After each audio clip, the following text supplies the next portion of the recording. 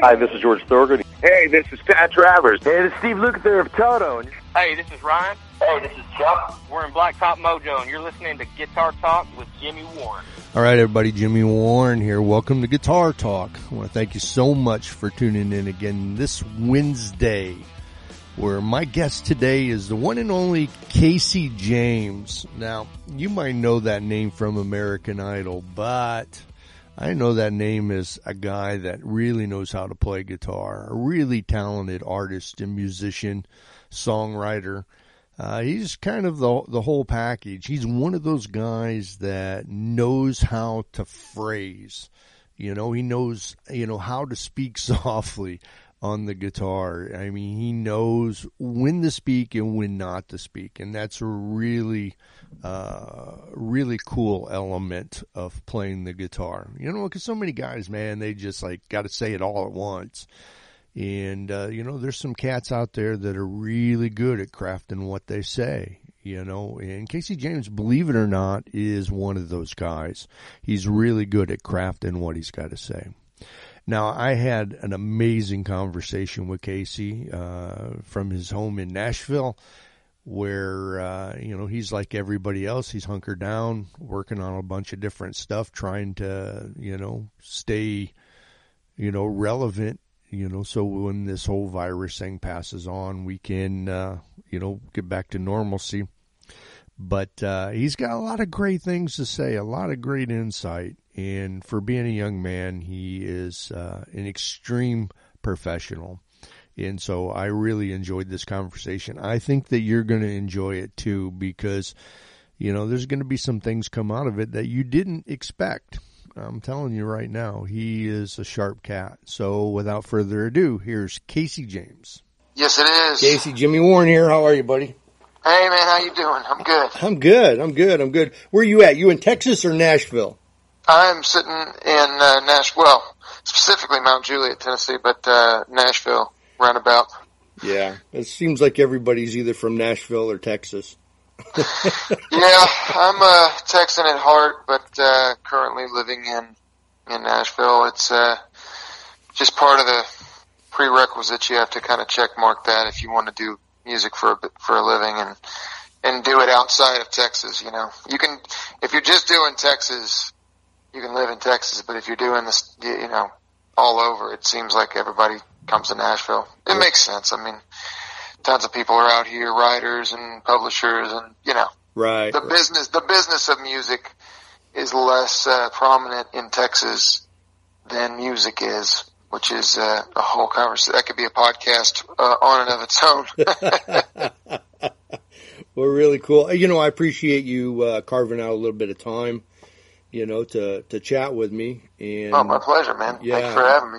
No, it's my pleasure, actually. And if you don't mind, I'd really like to talk about, if we don't mind starting off with talking about your history as a guitar player. I mean, everybody's got somebody or something that influenced them to want to play guitar in the beginning. What was that for you? Yeah, I'd like to say that it was something spectacular, but I feel like a lot of people, being around it was kind of what made me want to do it. My dad, my family are all kind of pretty much everybody above me in my family, meaning my aunt, my uncle, my dad, my mom, my grandfather, my grandmother, all those people in my life played and sang to some degree. They found it interesting enough to sit down and learn some chords, and a lot of them are, as far as I'm concerned, without a doubt, professional level musicians and artists and writers. So I just kind of grew up around it. And so one day my dad was trying to show my brother something, and it just seemed like very monotonous, and he was not getting it. And in my head, I could hear it. I don't know.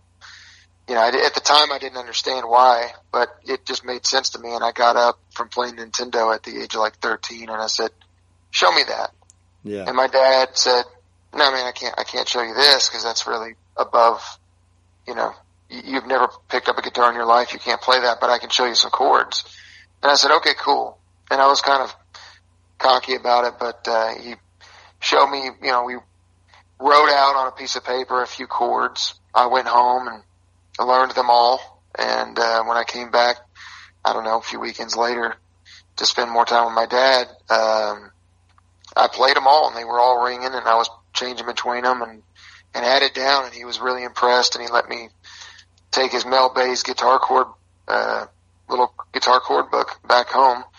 So I learned all the chords and learned how to change in between them all, and that was really it, man. From that point on, it was go time, because once you, I mean, I may be speaking out of turn here, but once you learn the notes and you have a pretty good handle on what they sound like, then when you hear music, you can pretty much hear what's being played, you know? So then I never slowed down past then, because if I heard a song, I'm going, oh, I can play that, you know? Like, you know, that arrogant 13 or 14-year-old brain going, well, I can do that. If somebody else can do it, I can do it, you know? So right. I never set it down after that. That was it.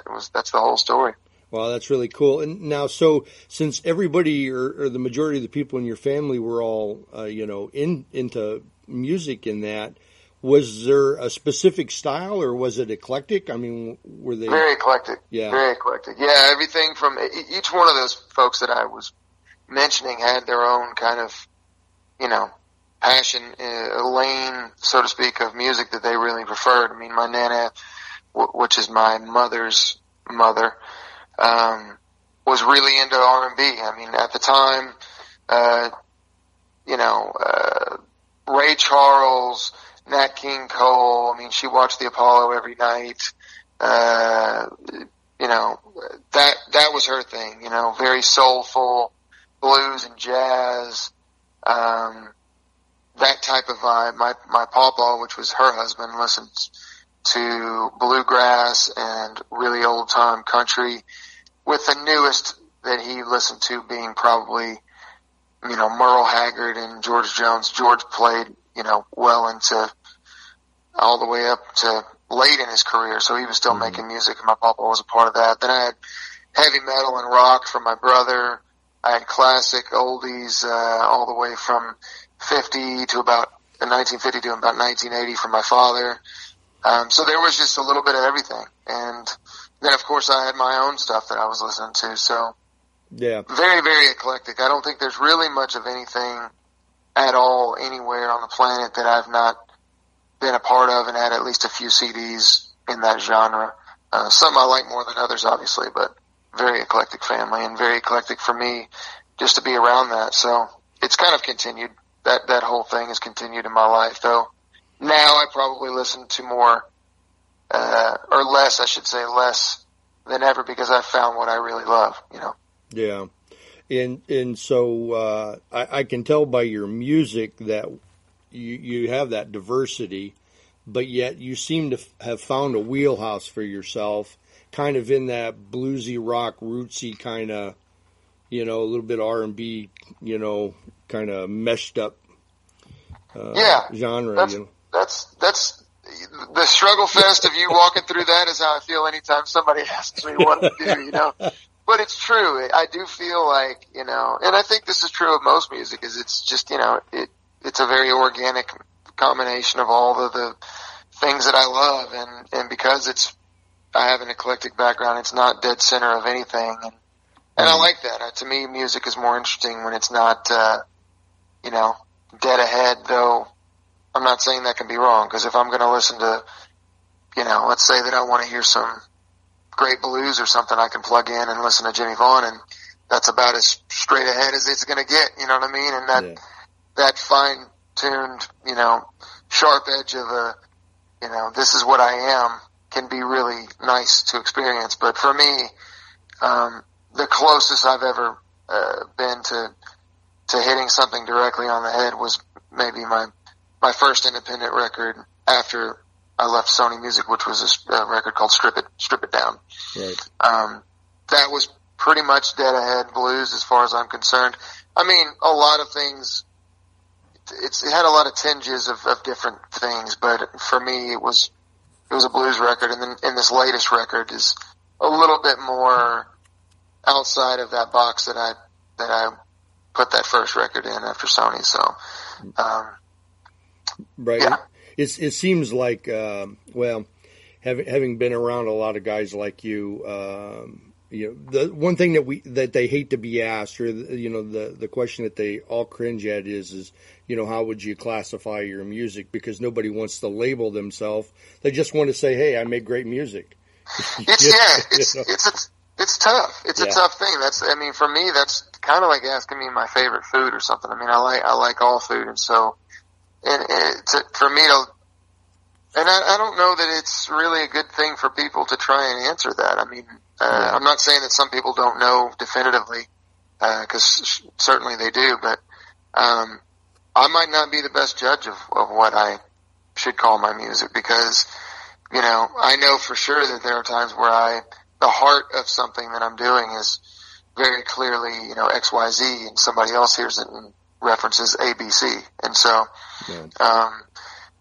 maybe I'm not the guy that should be saying that, but, I do know that I feel like in my head and heart, the very core of what I do stems from a very deep love and passion for blues and things that have the blues inside of it, which is most everything for me. Yeah. I can hear, pieces of the blues in almost anything that I listen to. And, again, that just goes to show you, maybe I'm not the guy to be answering that question.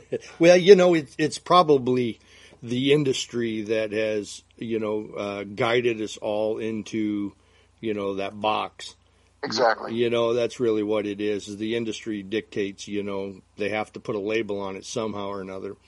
Exactly. Unfortunately, but, I guess that's one of the ways people identify things and that. But but you know what, jumping back, when you were 13 and you started playing and you got that first guitar, what was that first guitar? I didn't really own one at the beginning.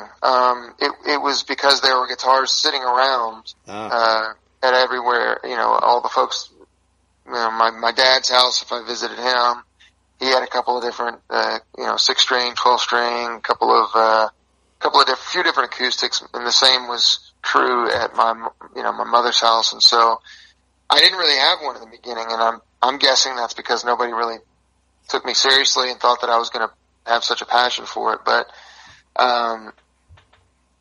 the very first guitar that was ever bought for me, and keeping in mind I didn't buy it myself because I was 13 or 14 at the time, was an American-made Stratocaster. It was a huge deal, man. It was and of course at the time, really anything that was electric I would have freaked out about, but little did I know, that it was a very expensive electric guitar, and I still have it to this day as a 1994 American Strat, which at the time was their 40th anniversary of the Strat, I think. Yeah, it had to be around something like that, yeah.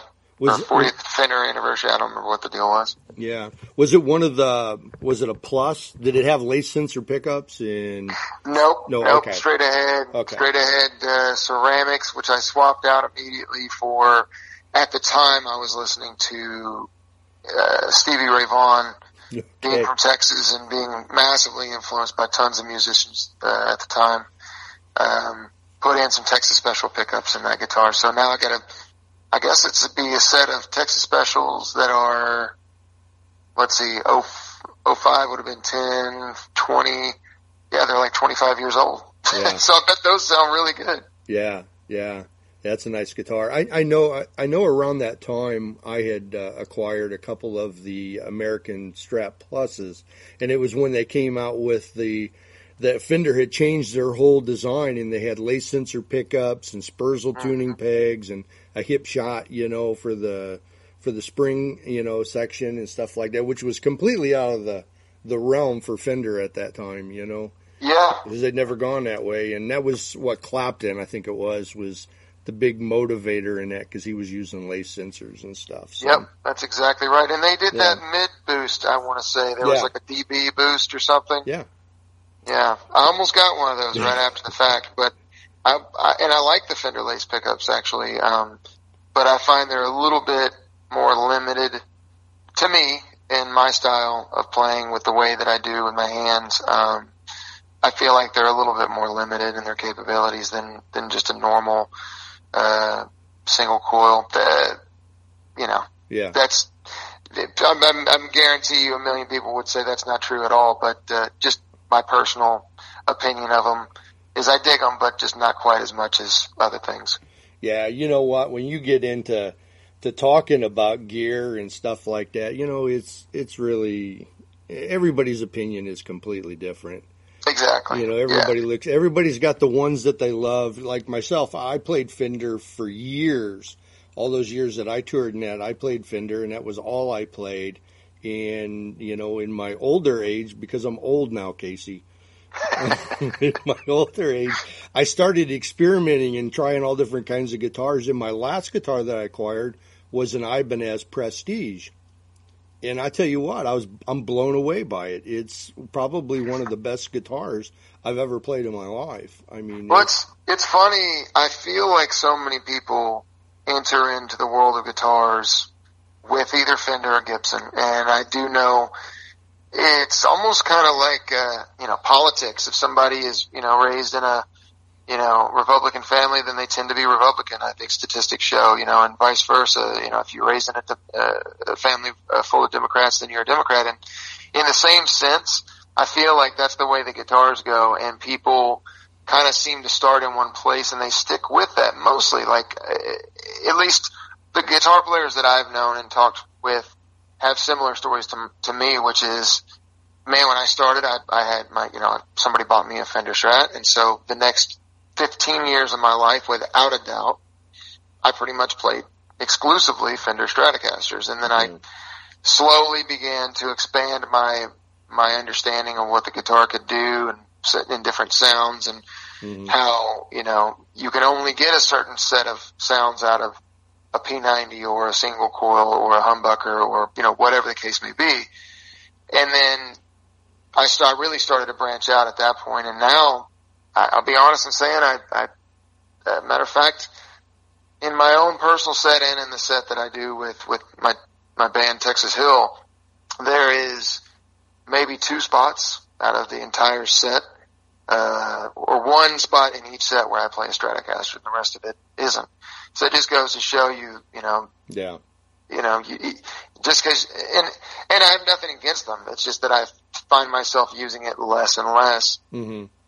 I still love them, and I still, absolutely love playing them. But, I started one way, and now I'm in a whole different place. And I think a lot of folks do it that way, but I could be wrong. Well, that's that's just kind of the path of a guitar player, especially somebody that's really into the guitar. It's like, in the beginning you hear things a certain way and you want a certain sound and you're trying to follow something specific, but as you grow as a player and as your influences change and expand, I should say, not change but expand, well, all that kind of changes, and the next thing you know, you got an entire basement full of guitars, right? You nailed it. I mean, a great example of that is before not the record that I just released, but the prior record called Strip It Down.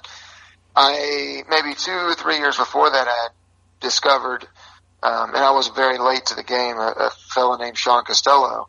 And if you've ever heard of him or listened to him, and I recommend him as far as anybody listening, maybe one of the greatest, if not the greatest, blues artists of all time, in my opinion. Yeah. His playing, his singing, his writing, the whole thing.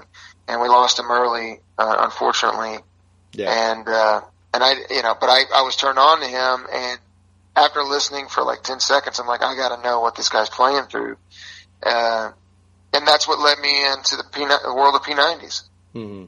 And it's just, like you said, your influences expand, and then your taste in terms of what you're playing expands. And I'm still to this day doing that consistently, and just finding new ways to make things sound different. Most of it's in the hands, I think any guitar player will tell you, but, oh yeah. It's still fun to experiment with sounds and find new things. And for me, it was as much about allowing me to play in a different way. When I go to a different instrument, like a different set of pickups or a different amp or whatever, it's as much about what it's doing for me on my end as it is what it's doing for the people that are hearing it. You know what I mean? Like, you play differently. I can play and make different sounds and do different things on a humbucker than I can on a single coil. And that goes for everybody. And so having fun with it and learning where to go, like that's as important for me as the actual sound that I'm getting out front is. So yeah, it seems like, really great players, talented players. It doesn't matter what the guitar is. I mean, let's just step back. If you watch, Bonamassa or David Gilmour or somebody, like, doesn't matter what kind of guitar, whether it's a Tele or a Les Paul or a Strat, they sound like themselves. That's exactly right. They sound like themselves, and it doesn't matter if they're in a pawn shop and they pick up a guitar and an amp and they do something. It's going to sound like them to some degree because, well, like you said a minute ago, it's really in the player's hands. It is. I don't know what it is. There's some sort of physical reason. I mean, maybe and I mean this like crazy. It sounds crazy, but like I've thought about it extensively, and I think to myself, maybe it's the density of your fingers and the intensity with which you hold the string down, and then the intensity and the style and the amount of skin that rakes the string on the right hand if you're a right-handed player, or the way you hold your pick, or the amount of pick that goes and how deep you play the string. I mean, all of these things are as important to determine your specific sound as anything. And maybe even, and to be really honest with you, as far as I'm concerned, more so, because it is absolutely true that if I listen to, name a guitar player, doesn't matter, pick up a guitar off the rack in the store and plug it into some random amp, they still sound like themselves. Yeah. And I think that speaks volumes as to how important it is in terms of like you gaining your sound. I mean, it really is all in the hands. I can't even tell you what amps I used on my last records. It's just kind of like whatever was closest at the time. And I would never know the difference between me playing through any one group of amps or any one particular amp that I have, because the sound, is more influenced by my hands and the way that you're playing than the amp that you're playing through, as far as I'm concerned anyways. Right. Well, I completely agree with that. It's definitely the case. I mean, look, I've seen guys like, Robin Ford, for instance, and that, I've been around Robin, and he's playing through his rig and he sounds just like you would expect him to sound. And then I've been around him where, he's plugging into something completely different with a completely different guitar, and he still sounds like Robin Ford. Exactly. You know what I mean? So I think we've solved this mystery here, Casey. You know what I mean? That's why it's funny to me when, especially anybody that's playing for quite a while, they never really talk to me about stuff like that, unless it's just simply out of curiosity and trying to make conversation. But the younger players always want to know, well, what amp, what pedals, right? And that's all cool. I mean, there's nothing wrong with having a passion for that, because it's really nice to be able to hear a tone and then emulate a tone and base things off of, starting point and trying to get somewhere. All that's really fun. It's enjoyable. But at the end of the day, if you can plug into so-and-so's rig and not sound like so-and-so, and it doesn't matter who you are, it doesn't matter who so-and-so is, generally speaking, the gear doesn't make the sound. It's the person that's making the sound. Yeah. You know what? And this is a really cool conversation to have with you, because, forgive me for saying this, because I'm a fan. Okay. I want you to know I'm a fan in that from looking at you, as an artist from a distance and having this conversation, this is nothing that, you would really expect. And what I mean by that is, what I mean by that is that sometimes you don't realize how passionate people are about gear and about playing and things of that nature, from a distance, because all you see them is as an artist. Give you a good example. I was talking to George Thorogood one time, and he's George Thorogood. So you figure, the guy's got to love the guitar, right? He's probably made a bazillion dollars playing it, and, he's played all over the world. And so I just asked him straight out, George, you know what I mean? Are you passionate about the guitar? Do you really love playing guitar? And he goes, not so much. It's like I've been a fan of the song.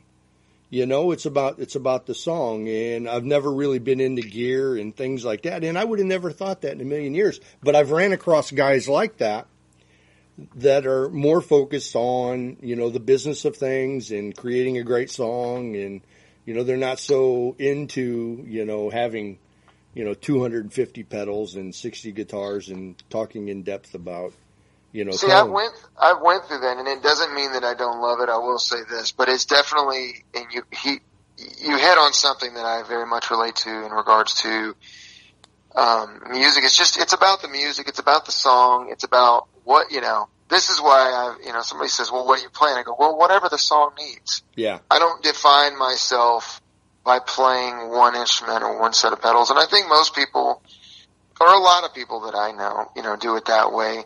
I do very much respect it when somebody has their thing and they just wedge that thing into whatever the song is, because then it's extremely identifiable all the time. Whereas you might listen to me play, a country music solo, and it might sound like, super twangy telly. And you turn around and then I'm doing something, that's more rock and roll, and maybe I'm playing a Les Paul with, crazy intense, humbuckers or something, I'm just going to go whatever the song needs. Almost kind of like the approach that like a studio musician would take inside of a, making a record of some artist that they were working for that day. It's like, look, what does this call for? That's what I'm going to do, as opposed to I'm going to do what I do and then work it into every song. And there's nothing wrong with either of those approaches. I'm not down on either of them because I've done them both. But these days I find myself wanting to just go wherever the song, is requiring me to go, melodically and tone-wise and all of those different things, as far as the guitar goes. Yeah, well, that speaks volumes, about you as an artist and as a musician, because, there's a lot of people that don't. You know what I mean? They try to jam that square peg in that round hole, and it doesn't always come out right. And it seems to me like, a lot of the guys that I've met that have really longevity in this are people that are centered around the song.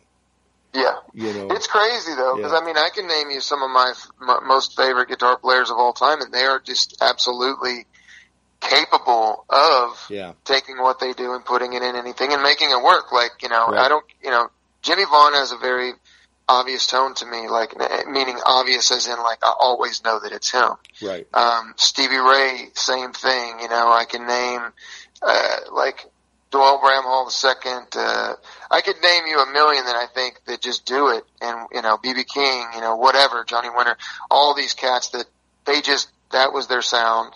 And, like, listen to the David Bowie record where Stevie played with him. That's just, it's like, you got all this crazy stuff, and then all of a sudden you got, bang, bang, bang, bang. He's doing the Freddie King riff with his tone, and it's like, but it somehow works. And, I think, there are players that can do it flawlessly, and I respect the heck out of that. But for me, I just don't do it that way. And maybe I did in the beginning, but, who knows? You could grow into it.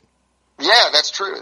Maybe, when I'm mentioning these guys, they're all very well known, extremely top notch, guitar players, and I would never consider myself that on any level. I'm just an artist that can, a musician that can play the guitar and sing, and I just do what I do. I don't, put myself on anywhere close to that level, and anybody that plays guitar would be like, yeah, he shouldn't. There's, I do what I do. It's a very small piece of the pie of the knowledge that I have in regards to what's available out there musically. So, but again, you get comfortable and you find out who you are and what you prefer, and that's where I live musically. It doesn't mean I'm not consistently trying to expand, but I'm not concerned with, I don't think of it that way. I just think it's like, look, I like hearing these notes, and so I'm going to play these notes. I don't second guess myself. And if I play a solo in the minor pentatonic and hang out there all day long, I don't have an issue with that. Where a lot of players, would judge that and go, oh, well, that's just the go-to notes. And I'm going, well, doesn't mean they're bad notes. Right. Just because it's simple doesn't mean it's bad. Right. It just means you got taste. Yeah, I mean, that's the way I'd like to sell it. Yeah. Well, when you listen to your songs, though, like off this new album, the new album's called "If You Don't Know by Now," right? Mm-hmm. If you listen to some of the solos that you do, because you're not overplaying or showboating in any way, shape, or form. It really feels like what you're doing is meant to fit that moment in that song. Oh, thank you. That was the goal. I'd much rather be accused of underplaying than overplaying. I think it's a lot of fun. I watched a lot of shows where somebody kind of guitar sharked me. I'm sitting there and I listen and it's just phenomenal all the way through the show. And somewhere along the way, they open up a can of just what in the world. And I go, well, that's cool. Not only can they do that, but they don't feel the need to do it in every song. Yeah. There's nothing more impressive for me, just as a guitar player, on that level. Nothing is more impressive than that, because I find historically in my life and the experiences that I've had, if somebody can do it, they're gonna do it. Yeah. They're just gonna. It's impossible for them not to. Even if it's just one little beady here or there, like, it's like really long, great notes where it's a B.B. King approach or a, relaxed, thing. And then all of a sudden it's going to be, and then I go, well, that's awesome that you can do that. I mean, I swear to you, I'm impressed by it physically. It's just not something that I personally enjoy enough that I ever wanted to search and really do it. The faster that I play on a personal level, the less I generally like it. So I do my best to slow down and be a little bit more conservative in my approach, and and like I said, I'd much rather do that than have somebody be like, "Gosh, this dude won't stop playing," Yeah.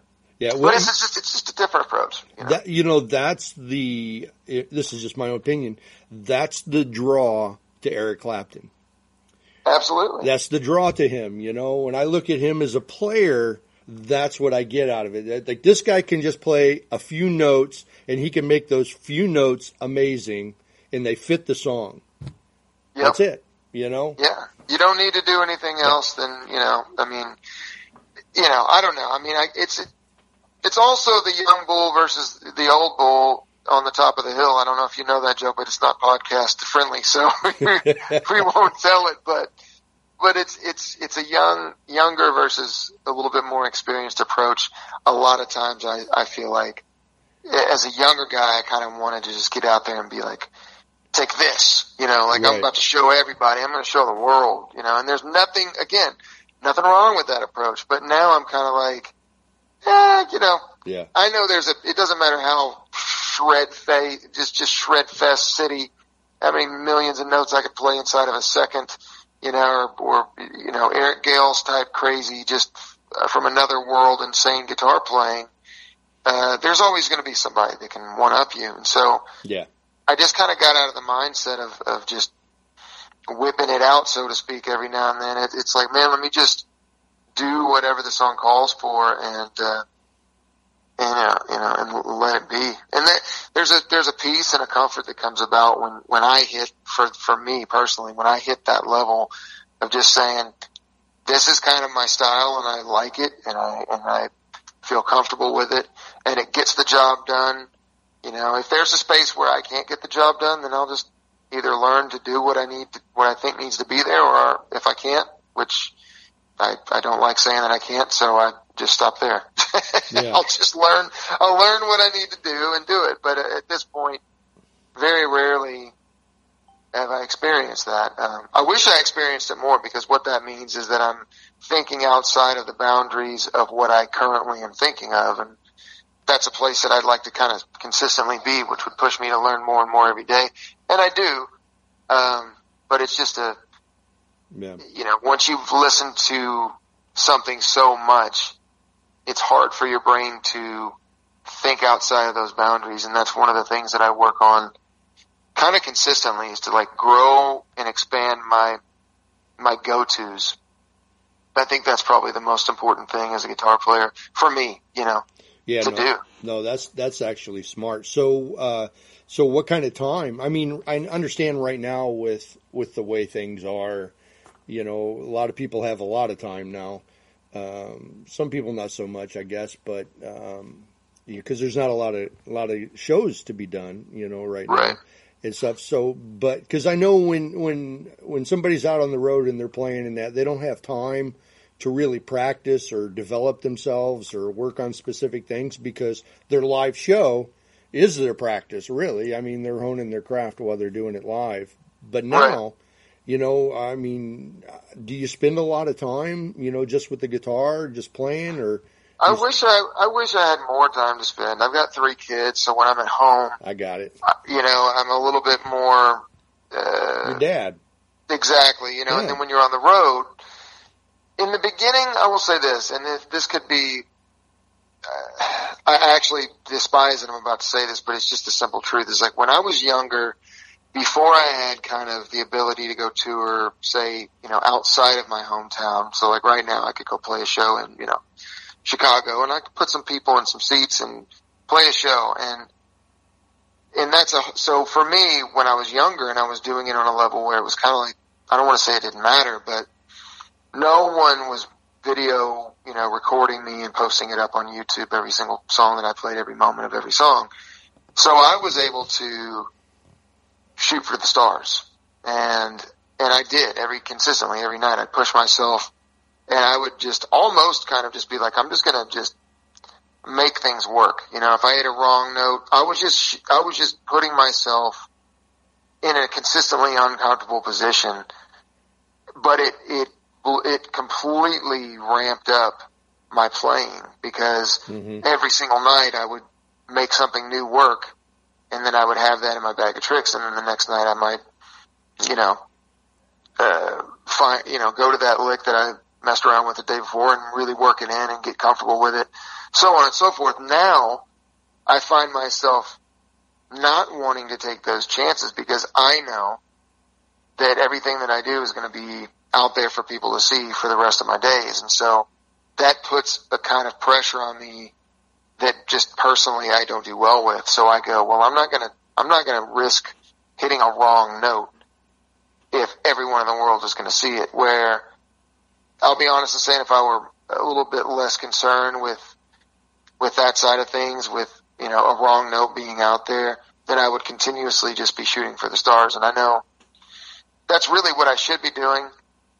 But I just can't. I can't push myself to make mistakes in a live scenario when I've got, an audience of whatever. I mean, whether it's 100 people or 10,000 people, I know it's going to be on the internet for the remainder of my life. So I'm going, well, I'd love to try that new riff that I learned yesterday, but I don't feel quite comfortable enough, Yeah. And that's just me being a little bit scared. Maybe if we ever do another podcast in here in 5 or 10 years, maybe you'll hear me tell a different story. But, that's where I find myself at these days, which kind of prohibits you experimenting and learning in a way that I feel like is probably really good for any artist. But that reflects the time that we're in. I don't think many people are out there exploring live. Like I feel like if I listen to Jimi Hendrix, you never know where he's going because he was always experimenting. Yeah. And, I find that it kind of makes music a little bit more interesting. So maybe I need to focus more on doing that. I don't know, but that's where I'm at currently. Yeah. Now I was reading in your bio that there was one year where you did 364 shows out of 365 days. That's not actually true. So I'll tell you, I played that many days, but a lot of those days on the weekends I did 2 and 3 shows. So it was probably more like 500 shows. Now that wasn't, again, that's not a national, you talk about doing 500 shows nationally, you don't sleep, You're not going to be home and you're never going to sleep. I was doing those locally. I got it. Like in the Texas area. So I was able to, now granted they were 4 and 5 hour shows, so I'm not taking anything away from doing it, but I got to sleep in my own bed pretty much every one of those nights. You know? That's still a lot though. Yeah, well, Yeah. I mean, at the time, I didn't think anything of it because I was just thankful to have work. Yeah. And what I was doing was subbing and filling in. I mean, I had my own thing. I did an acoustic thing. I did a blues thing. I did a rock thing. I did a Texas country thing. And then I was just playing guitar for people or mandolin or, you know, doing background vocals or lead singing, whatever I could be doing. I mean, that was it. That was my life. And so I didn't have any kids, didn't have anything keeping me from saying yes to anything. So I was just trying to fill in every day with as much work as I could. And I think the year leading up into that was a really good one. And so by the time the first of the year hit, I was at a place where I was booking, you know, 2 or 3 months out. And then if something fell through, then I had a network of musicians and artists that I could call, and I'd be like, hey man, you know, my gig on Friday canceled. You know, do you know anybody that needs anybody, or any place that you know needs music or whatever? I'll do an acoustic. I'll fill in. I'll sub for somebody. And so I was able to just stay busy. And, you know, one thing led to another. And when I looked back, I mean, I used to keep in mind, this would have been 12, 13 years ago. Mm-hmm. I didn't have a computer, I didn't have anything. So I had a physical calendar that I bought from, I think, Walmart. You know, one of those, it might have been like a dog calendar or something, you know, it's like, got the days on it. And I would just write in with a marker, you know, Cowtown, Sports Bar, you know, 8 Balls, JJ's Blues Bar, the Keys Lounge, whatever it was, just write it down. And then at the end of the year, I looked back through, just kind of like doing a recap, and I'm like, holy crap, every single day was booked. Yeah. Except for Christmas Eve, every single day. Yeah. You know, it was pretty amazing. And then I realized, you know, I didn't even do the math because I had to went through 365 days and count up the gigs, you know, like, right. I'm not going to do it. There was no reason for me to do that at the time. I just remember looking through and singing, going, wow, I did it. You know, I played literally, I had a real job. I played every day, you know? Yeah. Yeah. I actually know what that's like because, you know, when I started playing myself, it finally got, because I'm in Chicago, the Chicago area. And so when it got to to an actual band, my drummer was actually playing with Buddy Guy at the time. And so I would go up there and I would hang out with him, and he was in the house band at Buddy Guy's Legends with Junior Wells guitar player George Bays and the guy who plays bass right now for Buddy Orlando Wright. So all these cats were there, and so the next thing you know, you're hanging out at all these Chicago venues, and you're sitting in with all these different people, which, like in your situation, just leads to all these gigs. Yep. You know what I mean? You got your own thing going, or you might have 2 or 3 bands you're in that are yours, and then you're filling in with so-and-so and sitting in with this guy over here, and it's crazy. That has always been one of the most fun, and I could say this, you know, for anybody that's listening to this, I can tell this is one of my favorite things about when you're doing something that you're supposed to be doing and you have a passion for it. One thing will always lead to another thing. Mm-hmm. If you're doing it right. You know what I'm saying? Like, I always knew that I was on the right path because I'd play a show, and from that show I'd get 2 more shows. And then I'd play one of those shows and I'd get 3 more shows out of that. So by the time, you know, you just continuously are gaining steam. And for me, that's an indicator, you know, like, I mean, at the time I didn't realize it. I just assumed that was life. Like, I kind of took it for granted, and I didn't realize how much of an indicator it was. But I find myself these days, you know, looking at what people are doing or what I'm doing, and I go, well, it's just very easy to see and recognize, you know, what you're supposed to be doing. Because if you're doing the right thing, I feel like, you know, when you do that thing, people are going to come up to you. Something will come from a show. Yeah. You know, I don't know what it is. Maybe it's an interview, or maybe it's a podcast, or maybe you make a new friend and that friend plays and you learn licks from the friend, or maybe the friend has a friend and they have a venue and they book shows at such and such, and then you play that place and they go, oh, we need a house band. And so now you have a house. It's like, it's always snowballing, you know, and, you know, I think that only happens if there's a passion and a calling. You know, if I tried to go out and, I don't care what it is, you know, pick something. If I wanted to be a I wanted to do, trimming carpentry, right? Okay, I'm going to do that. I could do the first thing and then nothing comes from it. And I go, well, okay, And I'm not saying that it always has to, but I feel like that's just such a strong indicator that you're in the right thing. You're doing the right thing. It's like, if you see that happening, you're doing the right thing. Yeah. Because it doesn't happen when it's not supposed to, and it doesn't happen when there's not a passion and a true talent and calling. I don't think, I say this a lot because I'm every sentence that I say in my life pretty much has a question mark at the end of it. I'm not, I'm not vain enough to think that I think it's so. It is. It's just, these are my thoughts, but hey, that's why we're doing a podcast. Yeah, that's it. Okay, so I got to ask you. I don't want to keep you much longer because, man, you've been really gracious so far. Man, I'm happy to talk, man. I'm sitting in my office. I'm happy to not be staring at a computer screen. Yeah, and actually talking to somebody, especially somebody that has a passion for music. So no worries, man. Cool. So you got to tell me about this new project you have, this new band, Texas Hill. Well, it's a really cool thing, man. So I can see, like, from an outside perspective, even some people that know me, they're like, well, what a great idea, putting these people together. But it really came about in a super organic way, which is, for Nashville, it's just a very different approach than I think a lot of people would assume that it is.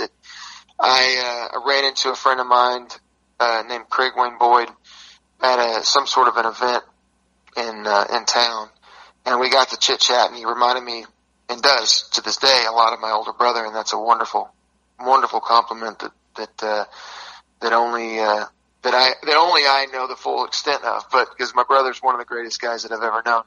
Anyways, we got to chit chatting and found out we were both from Texas, and we just had a blast, and he invited me over for dinner with our families, and I brought the kids, and he's got kids, and our wives somehow grew up close to each other in the Los Angeles area, and he and I grew up 50 miles apart in Texas and never really knew each other, but we had a lot of wacko, crazy coincidence type things happening.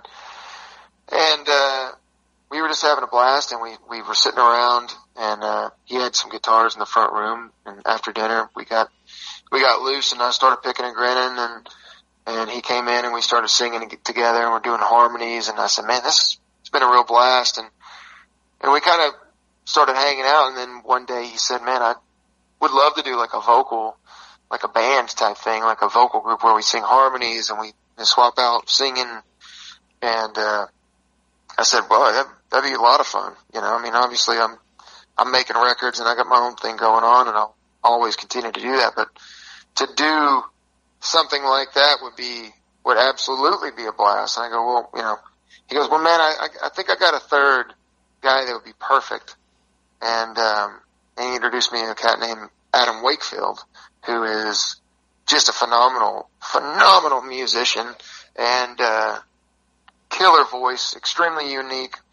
All three of us actually have very, very different tonal, characteristics to our voices, and we all hear harmonies. We all can do it, and so that came about in that way, just very organic. I met up with Adam and Craig, and we just hit it off immediately. We're laughing, we're joking. And then over the course of the next, few weeks, we finally got together and we played a song, and legitimately the moment that we sang together, because we had worked out, okay, you're going to sing high, a harmony, I'll sing low, this, or whoever, whatever. And as soon as we sang the song, and we didn't know this until later when we were doing interviews, but every one of us, that was the moment where we kind of said, well, this is something we want to spend time and effort on. Yeah. And since then, it's actually really blown up. There's been, it's crazy how well it's doing, and it's just an absolute blast for me. And now I've got this kind of, I just kept assuming, and I've said this to the guys because I think it's really funny, is that somebody would blow it. Like somebody would quit, ego would get too big, or it'd be too hard to work with, 3 lead men. But it's exactly the opposite. We're at a space in our lives, I think, where we really relish and love sharing the spotlight for so many different reasons. We don't have enough ego to keep us from being, we're easy to work with, all of us. We're learning from each other on a musical level, on a show level, on a personal level. I've grown as a human being. I've grown as a musician. It's pushing me in a good way, out of my comfort zone, making me strive to be better, not only for my sake, but for their sake. And it's just been a blast, man. It's more than I ever thought it would be. And like I said, now I'm in this position where I'm trying to balance the two, because I just released a record that I've never been more proud of anything. But at the same time, I just released an EP with Texas Hill that is phenomenal. I mean, it's absolutely great. And I love being able to sit back and do, harmonies and play lead guitar. We've got a killer, rhythm player that plays with us live, and I say rhythm player, he's playing rhythm. He can play circles around me in terms of, lead guitar, but, it's a project that I absolutely love, and I know, I'm going to do it as long as we possibly can. And it's a lot of fun. And so now, like I said, I'm in this weird crossroads where it's like, well, I don't know, how, it's a great problem to have, but I don't know how I'm going to balance the two. But, life will teach me as things move forward, and, I'll learn it. But there's so much time and effort over the last really 2.5 years has gone into what is just now beginning to bear fruit. To have a number one record, for the iTunes charts, for like a week, and then to have my record chart on Billboard, and the same for Texas Hill has been crushing it, and it's just tons of really wonderful things that are coming out of, 2.5 years of nonstop work with nothing to show for it. That's our job, and that's the way that it goes. I think anybody that doesn't do it for a living doesn't really understand that. It's feast or famine. Right. And, it was tough this go around, because right around the time I got my, my knife and fork in my hand and my bib on, I was about to have the feast, and then boom, COVID hits, and you're in famine again. So yeah, it was a lot of time and effort and a lot of build up just to be kind of deflated. And so just now getting the music out and being able to go from time to time in these very isolated and contained situations that we're playing in terms of live music, just finally getting to do that, is the biggest blessing that I've had in a very long time. So talk about a good place to be, man. I'm definitely sitting on top of the world currently, just being thankful for being able to play live music and having the music get out there. And it's doing really well. I mean, the reviews that I've gotten, yeah. And we just now are getting that feedback and whatnot, but it's been really great, because I can love a record all day long, but if the people that like my music and want to hear it, and, the rest of the world for that matter, thinks it's a sack of doo-doo, then it doesn't matter what I think, because nobody's going to want to hear it. Right. You have to walk that line between going, well, I don't care what anybody thinks. Well, I mean, that can be true, but you also kind of have to care, because unless you want to play your music to nobody in your garage, somebody has to like what you're doing, so. And I'm thankful that, so far it seems that everybody really gets the new record and gets what I'm doing with Texas Hill. And we collectively, each of those guys has had their own personal careers and done very well. And so it seems as though everybody's really enjoying what we're doing as a group as well. And so we haven't seen a lot of drop off. Like, people that like me like Texas Hill. People that like Craig like Texas Hill. People that like Adam like Texas Hill. Yeah. So you kind of catching everybody. There's some folks that really prefer me doing just what I do in terms of like blues and whatnot. But if you go to a Texas Hill show, I'm pretty much guaranteed to do some sort of a slow blues or a shuffle or something, because, we just love doing music and playing. So it's kind of a best case scenario for me, and I'm almost reluctant to talk about it because it's one of those, I just, knock on wood and just say I'm blessed and thankful to be doing what I'm doing. Yeah. So do you think that once things open back up here, I would say probably next year sometime, you probably plan on touring with both acts, do some of your own stuff? Yeah. Yeah, that's what we're doing. Yeah. I mean, I'm doing my best to try and not block because,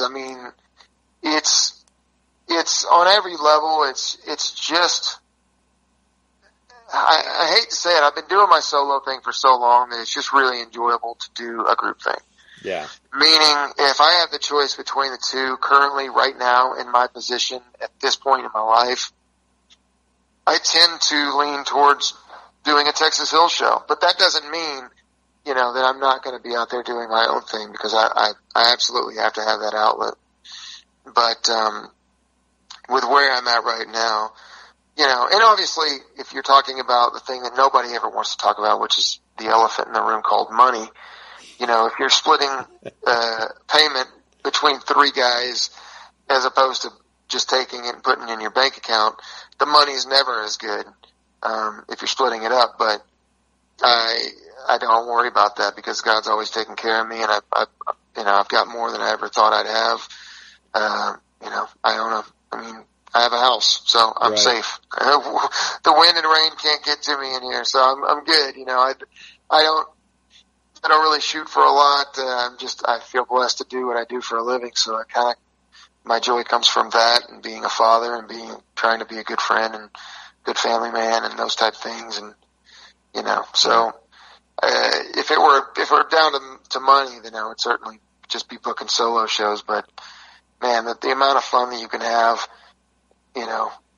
seems to be a little bit more for me with Texas Hill right now. And that's because you're sharing it all. There's a camaraderie, a brotherhood that you don't necessarily have when you hire, what I like to call mercenaries, to play shows with you. Because, if I'm not out there consistently, I can't have a band that's dedicated to only me. Right. Because they got to make a living too. They got family and they got things to do and bills to pay. Yep. So, at that point, you're just hiring somebody for a set of dates or a one-off or whatever. And when you do it like that, there's not a sense of, it's a job for that person. They're saying, I'm going to come in, I'm going to be a pro, I'm going to knock it out, we're going to have a good show, it's going to be a good time. Then I'm going to go back home and I'm going to do whatever else it is that I do. And that's not at all it. When I'm with Texas Hill, these guys are dedicated as much as I am to making this thing work. So you're sharing the ups, you're sharing the downs, you're sharing all of those moments that you don't really have anybody to share with in your solo career. Because something phenomenal happens in my solo career, I can tell my wife and my family and friends, but something amazing happens with Texas Hill. Not only am I freaking out, but the guys in the band are freaking out too, in a good way, so yeah. It's just a little bit more of and like I said, it just comes at a time in my life where I feel like, I really need that, I really need to get back into feeling the joy and the ups and downs and, because, that's a big part of the fun of doing what I do, Yeah. Well, a lot of great people have done that, over time. You got to have that outlet. You got to have that outlet. Going to where music wants you to go. That's really it. I spent a lot of time where I was not able to do that legally. You know what I'm saying? I couldn't just make a record that I wanted to make. Right now, I literally have plans for 3 more records, and I very much intend on achieving within the next 2 to 3 years max, making all those records. And that's not including the Texas Hill stuff, which I know that we'll probably make we'll finish a full-length record in the next 6 months, and then we'll be working on the next one. So within the next 3 years, you're probably looking at 5 different records for me. That would be an impossibility in my previous situation. If I had a label, if I told them I was going to do an acoustic record, or a straight blues record, like Lightning Hopkins style or something, they'd laugh at me. It'd be a joke. There's no way they'd let me do it. Right. And so I've spent a long time positioning myself and maybe even turning down things that other people might think were, major blessings, but I did all that so that I could be right where I'm at. And I have to remember that because, as I sit here, I'm going, I actually have the ability to follow my passion, follow my heart, and make the music that I want to make with no one to answer to. And that's a position that, and to actually have people that know who I am and want to listen to it. I mean, talking about best of all the worlds. Granted, it would never hurt to have a larger audience. That's certainly a prayer of mine, but, I'm not mad at it. I've got people that are, across the world wanting to hear. And that's a huge blessing. And I don't say it in a cocky manner. I just say it in a matter of fact. Like I feel really lucky that that's the case, And I am lucky. I mean, there's a million people that do what I do that have just as much talent, or more, in most cases more.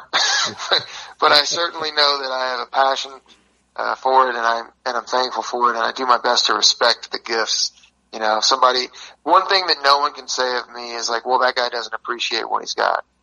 Because I certainly do. I really do. And I even acknowledge the fact that while I appreciate as much as I do, I'm sure I'll look back and still feel like I was taking it for granted, even as much as I try to soak it in and absorb and be thankful and acknowledging all the blessings. You just can't ever be out of your bubble enough to truly understand how lucky you are.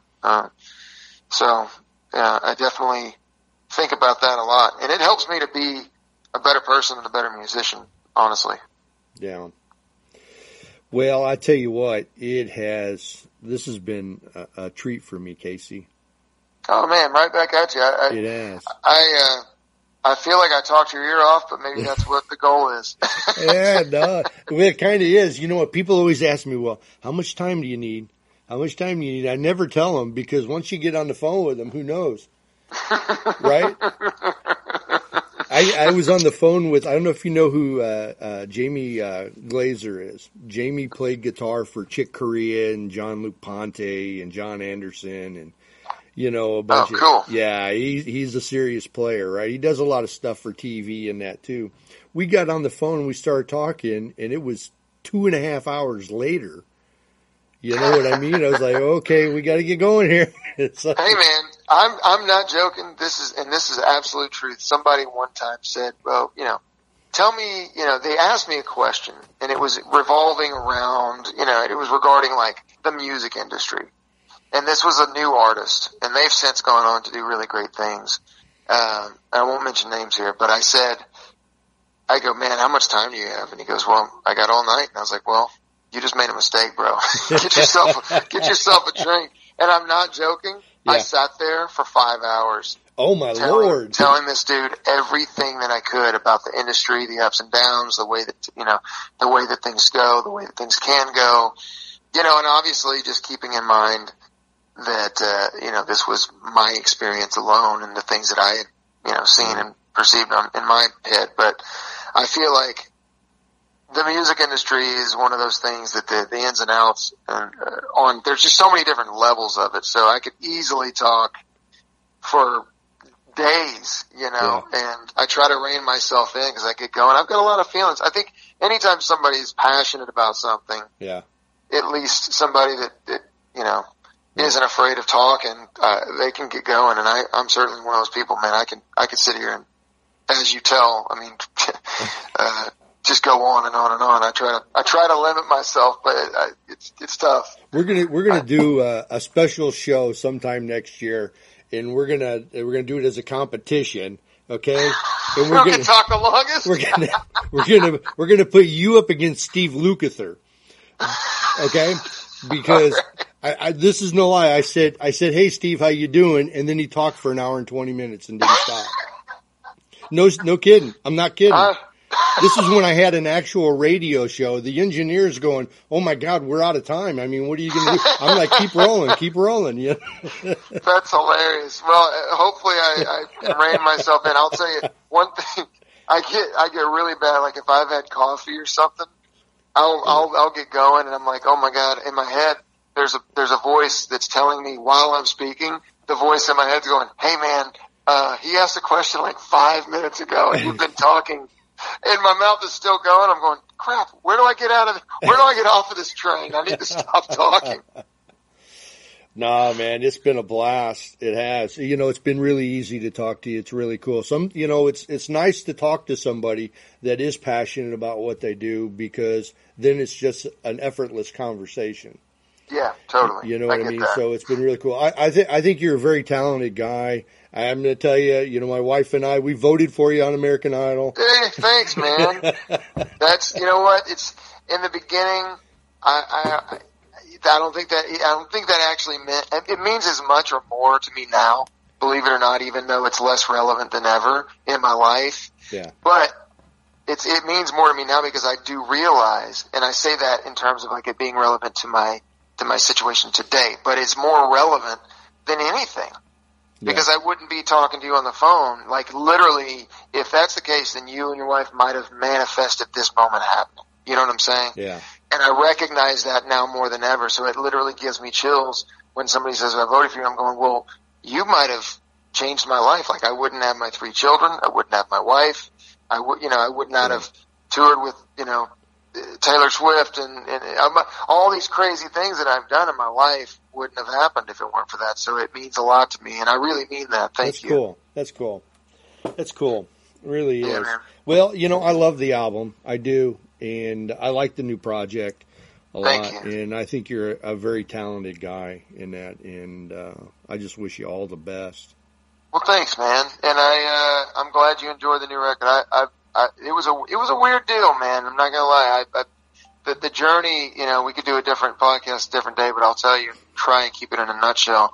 Strip it down seemed like a very linear path for me. Like it was like a California highway, like 6-lane road, perfectly paved, no traffic. It was just go. You can see the destination and you make it happen. And then when I made, and I love the record, and I've loved it since I made it, and it definitely defines me in a very large way. Whereas, if you don't know by now, it was just perilous, treacherous journey from day one, and where I was just doubting, and all of that came from me just getting out of my safe spot in the walls and the places that I had built for myself, like the box that I was putting myself in. I was eclipsing that based on where I was in my life, and being honest and letting the music reflect who I am, where I am at the time that I'm there. And because of that, man, it was a nerve-wracking journey. From day one. But at the end of the day, listening to the record, I've never been more proud of anything. And I think the record is absolutely exactly what it needs to be. So to hear somebody tell me that they enjoy it it means the world. So I'm glad you're digging it, man. Yeah, I'm actually thinking about covering your song "Real" in my band. Oh, that'd be amazing, dude. Please do. It's a cool one, but you'll play it better. I can guarantee that. You Did you hear the little flub in the beginning? Yeah, well, no, I didn't know. Now I'm going to have to go back and listen. Yeah, listen, it's the second one around. I think I go,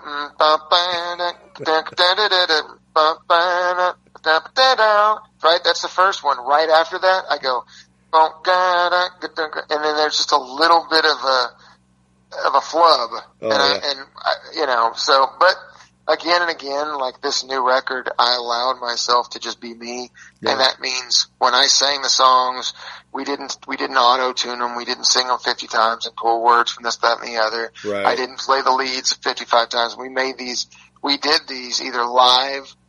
Matter of fact, a bunch of it is just live. And it's legitimately was recorded in one take with everybody playing what they played. And no click track, no movement, no moving things in post. I mean, we made this record like a record would have been made in 1955, Yeah. And when I listen to it, because of that, I don't hear a better version of me. And for the first time in my life, that's exactly what I wanted. I just wanted to hear me, like not a better version of me, but just legitimately me. It's like as real and open and honest as anything that I've ever done. And I think that's the way that I'm going to do it more often than not. I mean, there may be times where I choose to do it differently, but for now, Texas Hill stuff's the same way, man. We're three dudes singing harmony to each other. We're singing it live together.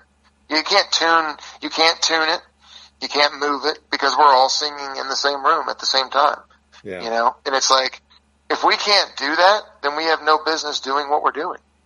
Yeah, exactly. You know, that's it. I mean, truly, I mean, I hate to say it that way, but like, that's how I feel. Like, you give me 2 takes and I don't nail it, I need to figure out a different profession. You know, like, I don't know what that number is, but I mean, 2 takes, 3 takes, whatever, but like, I don't expect people to be perfect, but to a certain extent, you've got to be able to do the job in the real world, and not depend on, these, technological wonders to make you sound better than you really are. And I've fell down that trap because it's so easy and nice to have it there.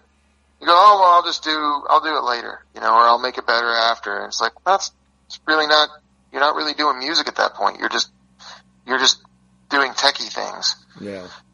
And that's cool, for some people, but for me, when I listen to the record, hearing what I really can do and hearing me really do it with knowing that like that was live or that was 1 take or whatever, it's made me grow as a human being and an artist, because I go, wow, that actually sounds good. And I actually did that. That's not me messing, tweaking and comping solos and, all the tricks of the trade that, you can do. So it's been a different deal, but that's the difference between Strip It Down and this one.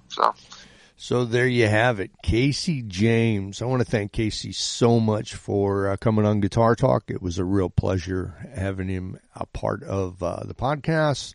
Make sure you're going and checking him out at CaseyJames.com, following him whatever he's doing, because I tell you what, the guy's got a lot going on. I think he's going to be one of those guys that you're going to see around for a really long time in that. So, make sure you're following him on, Facebook and Instagram and Twitter and all those different places, and supporting him. Support it. Got to support our musicians, right? So I want to thank Casey. Now, this coming Sunday, right, because we have a show on Sunday at 3 p.m. Central Time. We are talking about recording guitars with John Carpenter of Thunderclap Recording Studios in Hammond, Indiana. Now, this might not be a cat that you're real familiar with, but I tell you what, he knows his stuff. He is he's sharp as a tack when it comes to engineering and producing. He actually did my last EP that I did with Walter Trout's band, called the Thunderclap Sessions, ironically. And so John joined me, so that, we could talk a little bit about, being in the studio. Of course, we're going to talk about him as a player, because he is a guitarist. He's a really good guitarist. He's in a really cool band called the Nomad Planets there in Hammond, Indiana. And, he's just a genuinely, sharp guy, good guy, really knows his stuff. And I thought he did an exceptional job on my project in recording the guitars and that. So I thought it'd be cool to sit down and have a conversation with somebody around recording guitars. So, if, that's something that's of interest to you, you're definitely going to get something out of it, because John knows his stuff. Okay. So tune in, next Sunday, where my guest is John Carpenter, the owner and engineer of Thunderclap Recording Studios in Hammond, Indiana. I want to thank you so much for tuning in to Guitar Talk. Make sure you're following me, Jimmy Warren, across all the social media platforms and at Jimmy Warren Radio on Facebook. Subscribe to our email list at guitartalkofficial.com and jimmywarrenofficial.com. We want to thank you so much. And if you can, support us on a monthly basis. There's a place right there on our website where you can click and you can support Guitar Talk, whether it's one time or on a monthly basis. No matter how little. We don't do this to make money. We do this to produce really cool content for guitar players. So there you have it. Thank you so much for tuning in. You guys have a great week, and we will see you back here on Sunday.